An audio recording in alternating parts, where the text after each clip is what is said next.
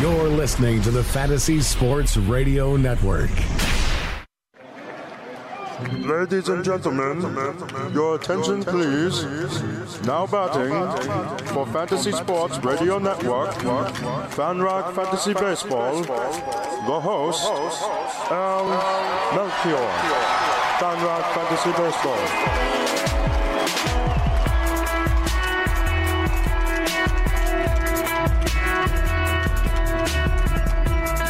Welcome, everybody, and happy Sunday to you. You are listening to FanRag Fantasy Baseball. I'm your host, Al Melchior, and hope you are enjoying your Memorial Day weekend. Also taking a moment to thank those who serve our country and to think of those who have given the ultimate sacrifice in doing so.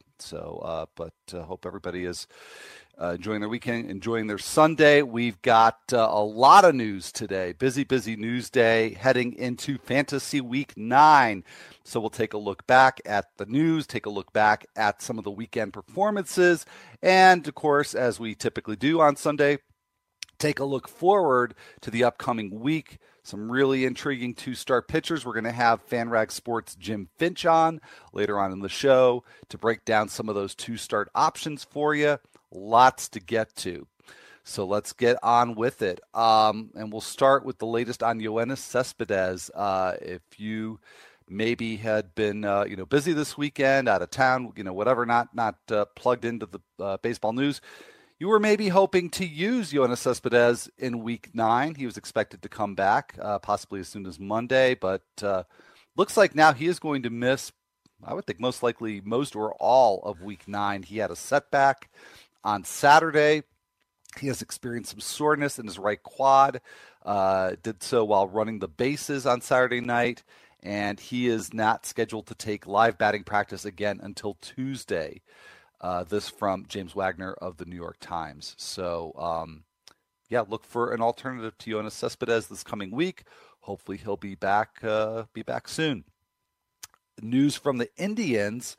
Another poor start for Danny Salazar, and with Corey Kluber scheduled to return from the DL on Thursday this coming week, Danny Salazar is heading to the Indians bullpen.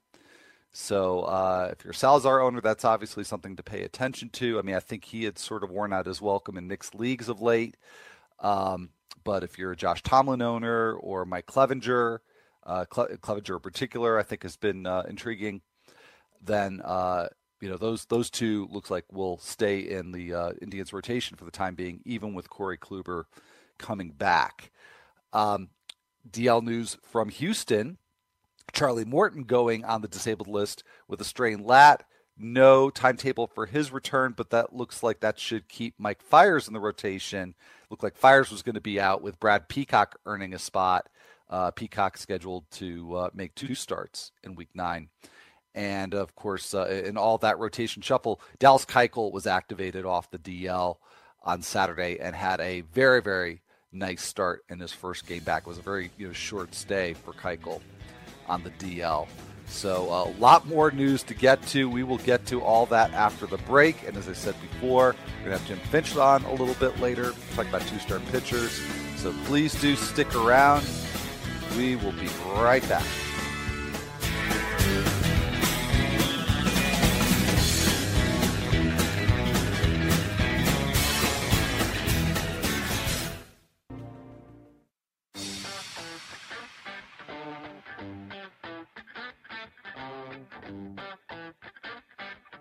Back, everybody, to FanRag Fantasy Baseball. I'm your host, Al Melchior, and we've got more news to get to. In fact, a lot more just rolled in during that break.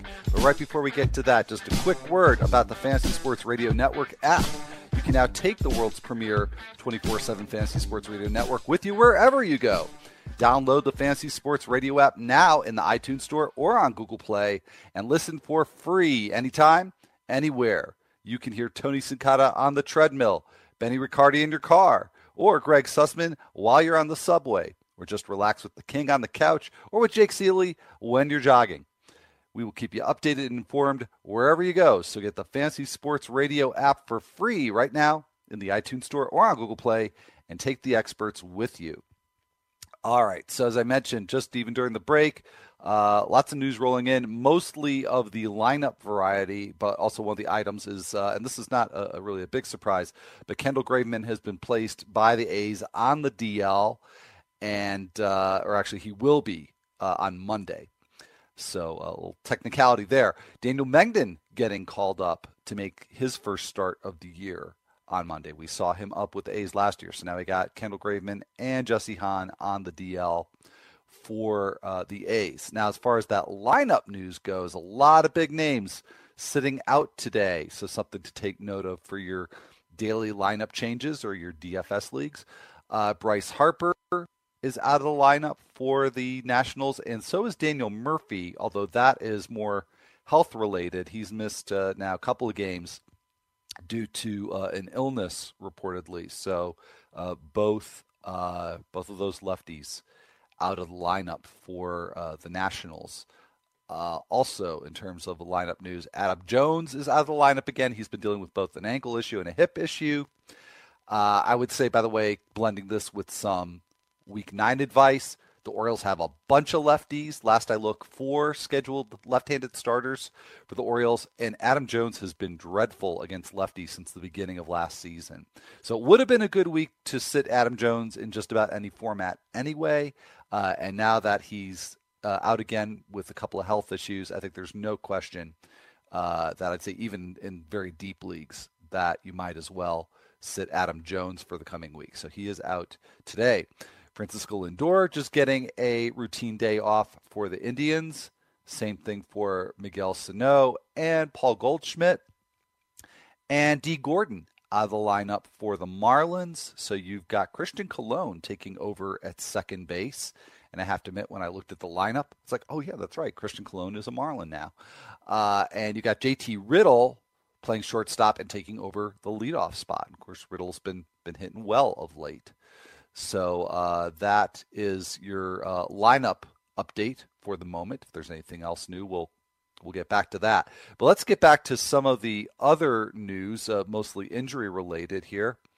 Adrian Beltre could be back tomorrow for the Rangers. That's going to be an interesting situation to deal with as a fantasy owner. But I would say as of right now, definitely plan on starting Beltre. He's been out, of course, with a right calf strain. He will be evaluated on Monday, and barring anything unexpected, I think the expectation is that Beltre will be activated. Now, in terms of the domino effect in the Rangers lineup, I would expect, this is just speculation on my part, that would affect Jared Hoying. But, that's definitely one to keep an eye on. Perhaps if you're a Delino DeShields owner, I would think Joey Gallo would be safe, but certainly, something you got to keep an eye on. Couple of good news, good pieces of injury news here. James Paxton is scheduled to start on Wednesday against the Rockies. So he'll be coming off the DL very soon. So again, barring any news between now and Monday's lineup block, get James Paxton back into your rotation. Probably shouldn't start Justin Turner this week, but the good news is that he is expected to be back sometime before the end of the week, most likely late in the week for Justin Turner. Ian Kinsler was placed on the DL on Saturday. He's got a hamstring injury. And Jameson Taillon is going to start a rehab assignment on Tuesday with Double-A Altoona. So that is outstanding news for Taillon, who's thrown a couple of bullpen sessions and could be back as soon as towards the end of June. So that is really, really great news for Taillon, who had testicular cancer and recently had surgery. So that's fantastic news for him. Brandon McCarthy has got right knee tendonitis. He left his start last night early against the Cubs. It was a fantastic start, too, and he did make it 6 innings. If you're looking for encouragement from McCarthy, he tweeted out this morning, "I should be fine. I'm old, so things just hurt." I hope that's all it is for Brandon McCarthy, because when he's been healthy, he's been really, really good this year. And I think he's very underowned and underrated. And I can understand the concerns about McCarthy because of the injury history, and particularly this year with him having some health issues. But a very good start for McCarthy. Zach Wheeler also not quite as good as McCarthy's been a nice start. at the Pirates, and he came out a bit early in that one due to a blister. So no further update there. I'm sure that's one you're going to have to check in on. But these blister problems have lingered for a number of pitchers this year. So I'd be extremely hesitant to start Zach Wheeler this week as of right now. But, we have to check back in. There's a lot to check in on here with all these injury situations. So that's one, though, that you do need to check in on. Kolten Wong was scratched on Saturday with a stiff left elbow. That's been a recurring issue for Wong. And I'm sorry, one piece of lineup news that I forgot before that is a significant one, and that is that Yonder Alonso is back in the A's lineup. He's batting fifth and, of course, playing first base at the Yankees, which will start just right after this show. So you can, if you're done listening to this, you can flip on the Yankees and the A's and see Yonder Alonso back in the lineup. So that actually covers it for the news for now. Like I said, the way that the news has been rolling in this morning, wouldn't be surprised if we'll get back to some news items. But for now, that is all, which means we can turn our attention to the weather forecast. And not much going on here either. Would seem there's a little bit of weather going on. Well, there's weather going on everywhere, but some weather that could impact baseball in eastern Ohio and western Pennsylvania. Because the Indians, they're hosting the Royals. They've got a 24% chance of precipitation at game time. That substantially increases as the afternoon goes on there in Cleveland. So I think you got Josh Tomlin going in that one. I honestly don't remember who started for the Royals. Oh, it's Danny Duffy. Well, that's pretty impactful there. So check in back on that one for sure before game time, Royals and the Indians. And then also the Pirates, and let's get that lineup up. That's a night game. That's the Sunday night game. Mets at Pirates. Matt Harvey and Tyler Glasnow. And as I mentioned, with the Indians game, weather there, chance of precipitation increasing as the afternoon wears on. So by tonight, still a very substantial threat of rain in the Pittsburgh area. Currently 55% chance predicted for game time, which is 8:08 p.m. in the Eastern time zone. So that is your Roto Grinders weather update provided by their meteorologist, Kevin Roth. So at last, after all that news, lineup info, and weather, we can finally get to some of the performances on Saturday. And boy, it was a kind of bizarro world in terms of pitching. Some really, really great performances, mostly from sources we wouldn't have expected it from. But certainly the one stud who came through in a huge way was Stephen Strasburg. Now, he had the Padres at home, so that looked like a pretty nice start for an ace pitcher, and Strasburg fully took advantage of it. Went 7 innings, did not allow a run, just 1 walk, 3 hits, and 15 big strikeouts against the Padres, who do strike out a lot. So no problems there for Stephen Strasburg. But a lot of other pitchers that you probably weren't counting on for big starts, they came through. Brian Johnson, a complete game 5-hit shutout against the Mariners in Boston with 8 strikeouts and no walks. And Johnson's reward this morning for that great performance was to get optioned back to Pawtucket. Again, not really a huge surprise there. And as you'll see, that that's not the only dilemma that organizations faced with some great performances on Saturday. Buck Farmer, who was called up as the 26th man for that Tigers-White Sox doubleheader on Saturday, he came through with 6 1/3 scoreless innings, 3 hits and 2 walks, and 11 strikeouts at the White Sox. He got 22 swings and misses in that start. That is just incredible. But Farmer's not a great ERA, but some great peripherals at AAA Toledo. So we're going to head to break shortly. So I want to give Johnson and Farmer a little more of their due a little later on in the show. But coming up after the upcoming break, we're going to have Jim Finch from FanRag. FanRag Sports coming on. He does his weekly 2-start pitcher column. So it's great to have him here on a Sunday and walk us through some of the trickier 2-start options for the coming week. So please do stay tuned. Jim and I will be back in just a few minutes.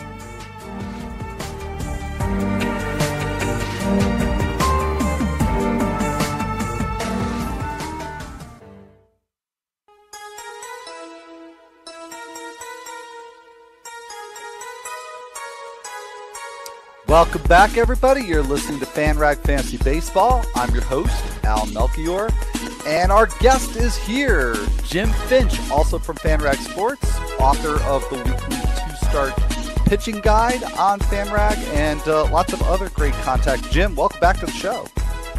Thanks. Glad to be back. Had a little hiatus there with some personal life things, but back in the baseball scene now. Yeah, well, I'm glad to hear it. So I'm glad to have you back, Jim. And I'm eager to get to those two-start pitchers, but I did promise in the previous segment if there was more news, I'd pass it along. So I'd mentioned that Colton Wong was dealing with the stiff elbow. The Cardinals have placed Wong on the DL. So if you were counting on Wong for the coming week, I'm assuming probably in a deeper format, you need to find an alternative. So with that said, Jim, some interesting two-start options this week. And I'm going to start with, typically when we have this discussion, it's about guys who are maybe, at most 50, 60% owned, and they're largely available. But Rich Hill is pretty widely owned. But I think particularly after his last start, you've got to ask some questions about if you're the Rich Hill owner or if he is somehow available. Can you trust him this coming week? So he's got the Cardinals in St. Louis and then also at Milwaukee against the Brewers for Hill. Would you feel okay about starting him? I actually kind of do. I mean, he's only had 2 games back since the blister on his finger, but he went 4 innings in the one game, went 5 innings in the last game. Yeah, the Cardinals were the last game, and they touched him up, and that would make some people sort of hesitant, but he got through 5 innings. The finger was a little tender, but he still made it through. He's got an extra 5 days to heal, so I think, given his pedigree, what he's done since last year, I think he should be okay for that game, and then you got another 5 days of rest before he gets to Milwaukee, and at first, I was kind of hesitant on that, but when I'm looking at the lineup, you got no Braun in there. Villar's not hitting. Thames has slowed down from his big home run month in April, so you take out the beef of that order, and they're just not as scary. I mean, you got Broxton, Santana, and Perez. They're all hitting well, but it's just not the same dynamic in that lineup without those big 3 guys in there. So overall, you got 2 teams that are average hitting. Hill's starting to round back into form. I would definitely start him. Yeah, but Eric Sogard. What about Eric Sogard? There's a sentence I didn't expect to utter. Yeah, I know. That's just one of those names that just pops up and it's like, where did this guy come from? He's doing well right now, but he's not the kind of hitter that I would fear. If you had like a mediocre pitcher, like somewhere a middle of the road, somewhere 3.50, 4.0 pitcher, someone like that, I would probably fear against a hitter like him. But I think Hill is a much better pitcher than Sogard is a hitter. Yeah, I'd have to agree with that. I mean, it's hard not to be impressed by what Sogard's done, but yeah, I mean, he's not reached the point where he's certainly going to impact the sit-start decisions I'm making for pitchers. For Hill, for me, it's just more the walks in the last start, and there's just I think. I kind of start off Hill with a little bit of a penalty just because I worry that, in any given start, maybe that blister resurfaces. But, yes, I think you've kind of talked me into it. So, and that's a dilemma I am facing in one of my leagues. So, Matt Moore, he's got kind of a split week. And I mean, I know I say pretty much the same thing about Matt Moore every time his name comes up, which is I start him at home, I sit him on the road. But his home start is against the Nationals this week. And, of course, they've been tough against everybody, but they've been especially tough against lefties. So is there enough there in that home start against the Nationals, or do you think Moore is okay on the road at Philadelphia? How do you do the math on that one? No, I completely agree on that one. I mean, I put him down as a 50-50 player for my write-up for today. It's the start at home is nice, but like you said, the Nationals are tough against lefties. They're the second best team against lefties, and he's had some big games in there. He's given up 9 runs to the Dodgers, 5 and 6 to the Rockies. He's barely held on against the Diamondbacks and Cubs. So the best case scenario you can look from him would be 3 runs over 6 innings, but given the offense for the Nationals, I just see too many more runs with that, and I can't see if you're in a weekly format starting him, because the Philly game, it's just not going to offset that much of the damage. I can see him giving up maybe 2 runs to the Phillies And if he gives up 4 or 5 runs to the Nationals, that's just going to hurt your ERA, your WHIP, and you're not going to get the win out of it. So if you're in a weekly format, sit him. If you're in a daily format, start him at Philly toward the end of the week, depending on what your ratios look like. Well, I actually, I know this is going to sound totally bizarre, I'm actually a little bit more worried about the Philadelphia start. Because I've seen cases where, some sort of borderline pitchers have done okay against the Nationals in a good venue.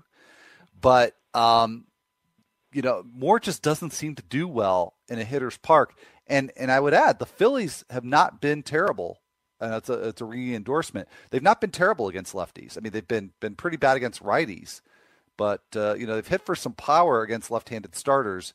And that's the split I worry about with Moore because he is a fly ball pitcher. I mean, do you think, you think if he clears that start against the Nationals, he's, thinking from a daily perspective when he comes back at Philadelphia, would you feel good about starting him there? If he does well at Washington, I might be a little bit more hesitant, but I'm thinking Washington blows him out, and he rarely has those 2 starts in a row to where he gets blown out, to where if the Nationals do hit him hard, I think you can expect a minimum of a quality start versus Philly. But if Washington does well against them, given the home road splits, I might want to pull him there. It would all really depend on where you are in the standings against your opponent. I mean, at that point, if ERA and WHIP are out of the way and you're just going for a win and looking for some strikeouts, you're definitely going to start him. If ERA and WHIP are in play for your league, you may want to bench him for daily. All right. Sounds like good advice to me. Got a couple of lefties to consider. Jordan Montgomery, he's at the Orioles and at the Blue Jays. And Tyler Anderson, I absolutely love these matchups for him. Versus the Mariners, that is at Coors Field, but Mariners, I like that matchup. And then he's at San Diego. And, of course, we saw what Strasburg did against the Padres last night. So Montgomery and Anderson, do you have a preference for one over the other? And are they both okay to start this week? I'd probably lean toward Anderson. At first I was kind of hesitant because I looked at the Colorado, and I'm looking at Anderson's numbers at home. He's got a 5.24 ERA and a 1.34 WHIP at home. But if you look at his last 4 starts, he's got 4 quality starts in a row, facing the Diamondbacks and Dodgers at home. He faced the Reds on the road. And over the last 4 games, a 2.55 ERA and a 1.14 WHIP and 32 strikeouts in 24 innings. So he's dialed in so far. The home numbers are kind of deceiving. And when I looked at the Mariners, I didn't realize this, how bad they were struggling against lefties. They're 29th in batting average and runs scored and dead last in home runs and 24th in on-base percentage. So at first you may think of benching him for the Coors start versus Seattle, but I'm actually leaning towards starting him, and I would probably list him as a solid start this week. I absolutely love this. And like you said, he is totally dialed in. He's got all those strikeouts. He's getting the swings and misses all season long. And this month, he's got a 59% ground ball rate. So I'm not too worried about him at Coors Field. And like you said, Mariners are such a good matchup for a lefty. So Anderson's been the guy I've been targeting in my leagues, trying to pick him up. And I've been amazed. He's been available pretty much everywhere. As for Montgomery, I've been a little frustrated by him because it seems he's getting strikeouts. He's a fly ball guy who's not allowing a lot of hard contact on those flies, and yet the results have been kind of meh. Do you think he's maybe you don't like him as much as Anderson? Do you still think he's good enough to start this week? I'm still in the feeling out phase with Montgomery. Like you said, he's got the fly balls. He gives up too many walks, and the strain rate's been a little lucky. But the hard hit rate is low. The contact has been great for him. So it's statistically, it's kind of hard to look at him and figure out what kind of pitcher he's going to be. Baltimore ranks in the top 10 against lefties. Toronto's not that bad, and they got Donaldson back. I'm kind of hesitant on both starts. If I had him, gun to my head, I might put him in there. But I would rather just sit back and feel him out. Yeah. And to me, too, there's a numbers crunch because I've got Montgomery on a couple of rosters. Got the 2 starts. It's tempting to get him in there. But I look at who I'd have to bench. It's like, I agree with you. It's kind of a good test, a good wait-and-see week for Jordan Montgomery. Now, if those guys are unavailable, I mean, we've been talking about pitchers who are, not widely available, but not, totally available, particularly deeper formats. In that kind of situation, do you think it's all right to roll with Matt Garza, who's at the Mets and then at home versus the Dodgers? It's funny. We look at some pitchers that bounce back and are having these career years, and we buy into them and start them no problem. And then here's Garza doing what he was doing prior to 2015, and it's one of those things where you look at him and you look at the underlying metrics, and you're like, yeah, he's not a bad pitcher, but your gut's going, yeah, something's just not right here. I mean, yeah, he's got a 3.60 ERA and a 1.14 WHIP. And he's doing fairly well, but the teams he's done well against, they're basically weaker offensive teams. Like he's faced the Padres, the Phillies, the Mets. But overall, he hasn't been that bad. The one game I do worry about with him is the Dodgers. I mean, they rank 6th in batting average and 4th in runs and on-base percentage in May, so that could be a big game, but facing off against the Mets, since he's already handled them well before, I think the combined games that could offset the damage. So if you go into this expecting a textbook quality start numbers, you should be okay. All right. Well, Jim, I'd hope to talk also about Daniel Norris and Brad Peacock, but that's just going to give me a chance to tell people, go find Jim's column later today on FanRag Sports on all the two-star pitchers. Jim, thank you so much for joining us. We will be right back with some more review of Saturday's performances, so stick around.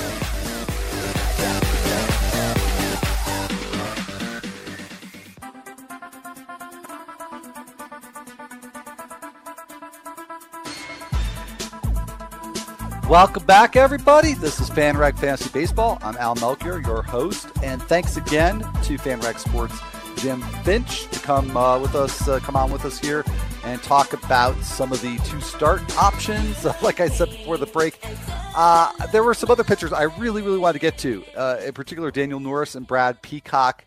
So I just urge you to find Jim's column, which will be up later today, before you make your waiver or start-sit decisions on your two-start pitchers. But Peacock in particular, he's now in the Astros rotation, and he's got starts at the Twins, at the Rangers this week. And man, that was such an impressive return to the rotation that he had his last time out. He's right up, for me, he's right up there with Tyler Anderson in terms of somebody I'd be looking for on waivers and wanting to give a spin in Week 8. But let's go back to Saturday, where there were a lot of really sterling pitching performances, and for the most part from sources that you wouldn't have expected it from, guys who aren't starting in a lot of leagues. And in the case of Brian Johnson and Buck Farmer, who we talked about, starting at very, very few leagues. In fact, Brian Johnson already optioned back to AAA Pawtucket to make room for David Price. And Buck Farmer, I have not been able to find any news on him, but he was called up as the 26th man. So, I mean, I would have to assume he's heading back to Toledo. But how do you keep Buck down on the farm? I'm sorry. Had to do it, though. How do you do it when he has such a great performance at the White Sox?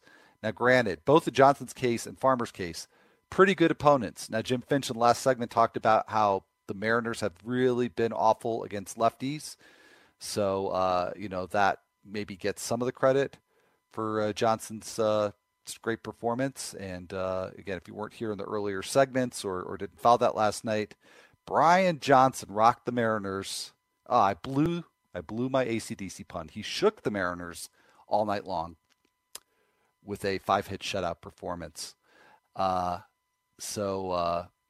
matchup was certainly a favorable one. You could say the same thing for Buck Farmer, facing the White Sox, who have been really good against lefties, but not very good against righties. But lots of other performances to get to here. Chase Anderson took a no-hitter and a shutout into the 8th inning against the Diamondbacks, and then gave up a Nick Ahmed single that kind of scooted through the infield to lose the no-hitter, and then Anderson was out of the game at that point. But 7 scoreless innings, just the one hit to Nick Ahmed, 3 walks, and 11 strikeouts for Chase Anderson. Now, things hadn't been going so great for Anderson for the most part in May. He got off to a really nice start this season, but he kind of regressed back, has had issues with extra base hits. So I'm not really sure what to make of this start. I think it's just a situation where you put Anderson on your watch list and see if he can follow it up with another good start. But at this point, the not so good recent performances have outweighed this one excellent performance for Chase Anderson. So to me, this isn't really an actionable thing yet. Adam Wainwright, on the other hand, he's been good for several starts in a row. But the best one to date, 7 scoreless innings at Colorado. So definitely a higher degree of difficulty there for Adam Wainwright. 7 scoreless innings, just allowing 3 hits and 1 walk with 6 strikeouts. So beautiful game line for Adam Wainwright at a tough park against a very good offense. And I'm sure he'll be very, very popular on waivers, and those who own him will now want to start getting him in the rotation. I got to admit, I'm still pretty skeptical about Wainwright. I think this is a situation where, he's putting up good numbers, but I'm not really expecting it to last because the control has not really been there for him. And I think that's critical because I don't think Wainwright I think he's better than he was before. Better than he was for much of last season. But I don't think he's at the point now where you can overlook some shaky control and say, well, Wainwright's going to compensate for that by overpowering hitters. I don't think he's really that kind of pitcher now at this stage in his career. And even though he had just the 1 walk at Colorado, still not a great strikes thrown rate. So, and that's been a constant through this good stretch for Wainwright. So, my advice would be, stash him if you want, but don't start him just yet. Steven Strasburg, I mentioned before, he had a dominant start at the Padres. Ty Blach, another very, very good start for him. He's also been on a nice roll. He went 7 2/3. This was at AT&T Park. That's going to be critical in analyzing Blach. We'll get to that in a minute. But 6 hits, 3 walks, and just 2 runs allowed against the Braves with 5 strikeouts. And for Blach, that's actually those 5 strikeouts in 7 2/3. That's actually quite an upgrade because he's really not been striking at anybody. But despite that, he's been going deep. He's been going 7 innings plus with regularity lately. But the one aberration to an otherwise really impressive string of starts for Ty Blach was a start at Cincinnati where he got absolutely blown up. And his next start is at Philadelphia. That's coming up on Friday next week. And talked in the last segment with Jim Finch about the perils that I think the Phillies could pose for a left-handed starter, especially at Citizens Bank Park. So again, sort of like with Wainwright, I think you could be encouraged by the recent trend for Blach. I think at AT&T Park, he's somebody, especially in deeper leagues, you consider starting to start weak with good venues. Maybe he's even a standard mixed league guy. On the road, especially at a bad park with 1 start, stay away. I'd say even in the NL League, stay away from Blach because, he pitches to contact. He leans as a ground ball pitcher, but I just don't even trust him to even necessarily keep the ball in the park against a team with some power. So, that's my take on Blach. But certainly if you have been starting the last few weeks, you've enjoyed a bunch of really good starts. CC Sabathia with a nice one against the A's at Yankee Stadium, 6 1/3, 2 runs on 6 hits and 3 walks with 9 Ks. And I'd put him on the watch list as well. It's not quite enough for me to buy into Sabathia, but he's had some nice starts, or I should say even nice stretches over the last year or so. So, I'm certainly not going to completely dismiss this outing. JC Ramirez, speaking of pitchers who have put together a nice string of starts, but without strikeouts.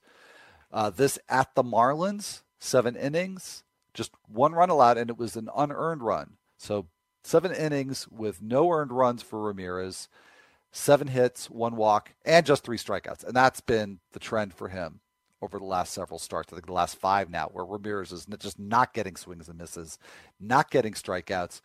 which is a little deflating because his first few starts, I think it was maybe his first 3 starts in the Angels rotation, he looked like he was going to be really good. And I mean, you always have to be wary with pitchers, who are good for 2, 3, maybe 4 starts in ways you don't expect because, hitters can make adjustments. They can revert to old habits.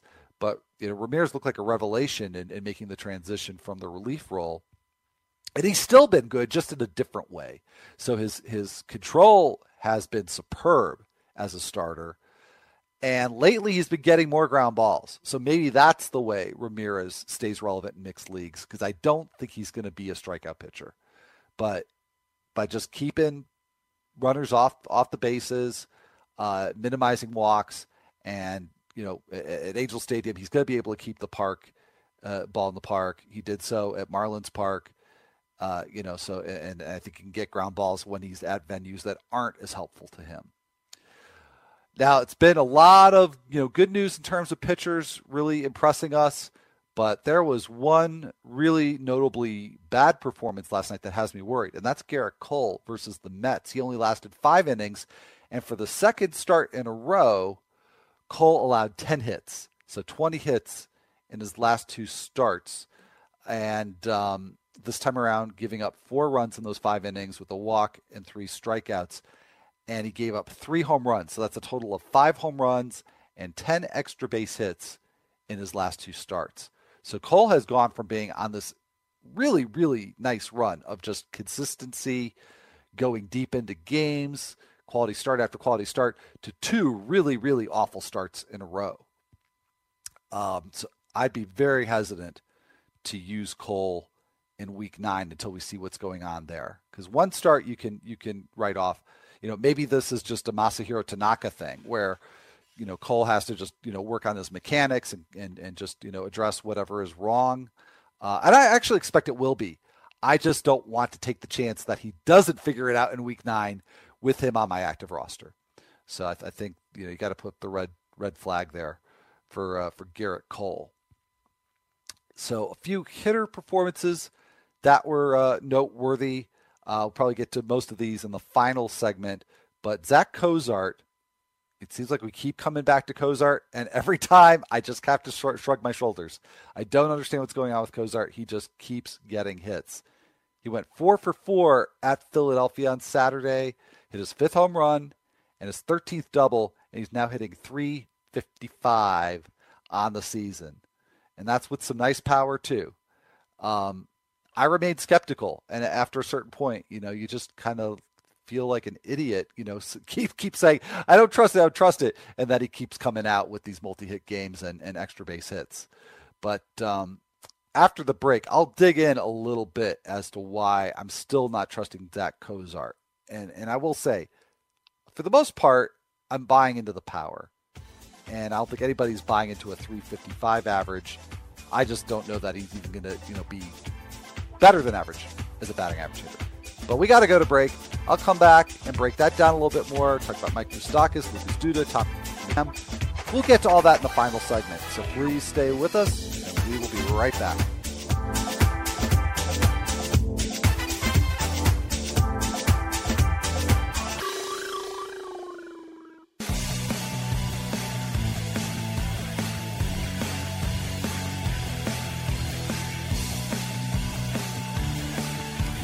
Welcome back, everybody, to FanRag Fantasy Baseball. I'm your host, Al Melchior, and thanks for coming back for this final segment.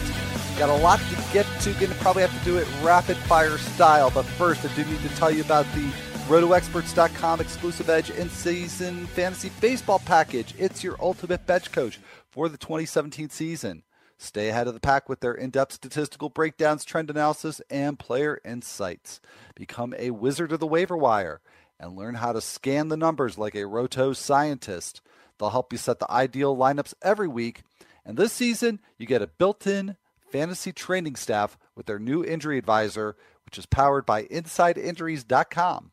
So get the RotoExperts.com exclusive Edge in-season fantasy baseball package now and start soaring to the top of the standings. Enter the promo code FREERADIO at the checkout for a special discount. So I mentioned before the break that there were a few hitters I wanted to break down, including Zach Cozart. But a quick note from our guest from earlier today, Jim Finch. I had told him I wanted to talk about Daniel Norris, and he just emailed me during the break and said he's going to sit Daniel Norris this week in weekly formats, and in daily formats going to sit him against the White Sox. And that makes sense because the White Sox have been very, very tough against left-handed pitchers. So I thank Jim for that very quick condensed nugget there on Daniel Norris. But let's get back to the hitter since we just have a few minutes left here. So as I mentioned before the break, Zach Cozart went 4 for 4 with a homer and a double on Saturday at Philadelphia. He's now hitting .355. I'm buying half of the picture here for Cozart because, this kind of home run power with 5 home runs in roughly, let's say, 30% of a season. I mean, we've seen this before from him in stretches. So I don't doubt that Ashley he Docking, host of Fantasy, has the power to, hit 15 to 20 in a season. But I still think he's like a 260, maybe at best 270 hitter. He's just got a crazy BABIP. 234 on fly balls, 348 on grounders. Those are extremely high, and there's really no reason to think that Cozart is going to keep those going. So there's just no reason to, I think, to buy into Cozart as that kind of hitter for average. And that's affecting his doubles total, too, because he's up to 13 for now. So like I say, kind of a glass half full or glass half empty take on Zach Cozart. Mike Moustakas had another big game on Saturday at Cleveland, went 3 for 5 and hit his 13th home run of the season. So that gives him 3 homers in the last 4 games. I totally buy what Moustakas is doing because he's got just a mediocre batting average. He's getting on base at a 297 clip, which is not very good, but he's hitting for tons of power. And this is Moustakas. He's a pull hitter. He experimented for a while with an all fields approach. He appears to have abandoned that. And, I like the power. It's good enough to start him or at least stream him in standard mixed leagues. I'm just not expecting a whole lot else from him. Lucas Duda's been hot. He went 2 for 4 at the Pirates with a homer and a double.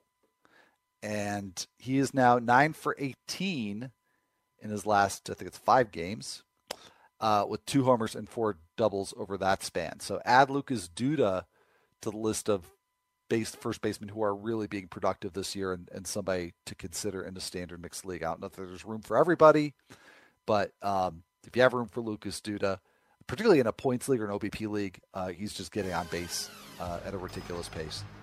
And last of all, Tommy Pham with a 3-hit game. He had his 4th home run at Colorado. He's at 339. He's become a very, very nice lead option. So I hope everybody enjoys their weekend. Thanks for joining me today. I will not be on tomorrow. I'll be off for the holiday, but I'll be back Thursday, 3 p.m. Eastern. So I hope you join me then. Stay tuned for more great programming here on Fantasy Sports Radio. Have a great day, everybody.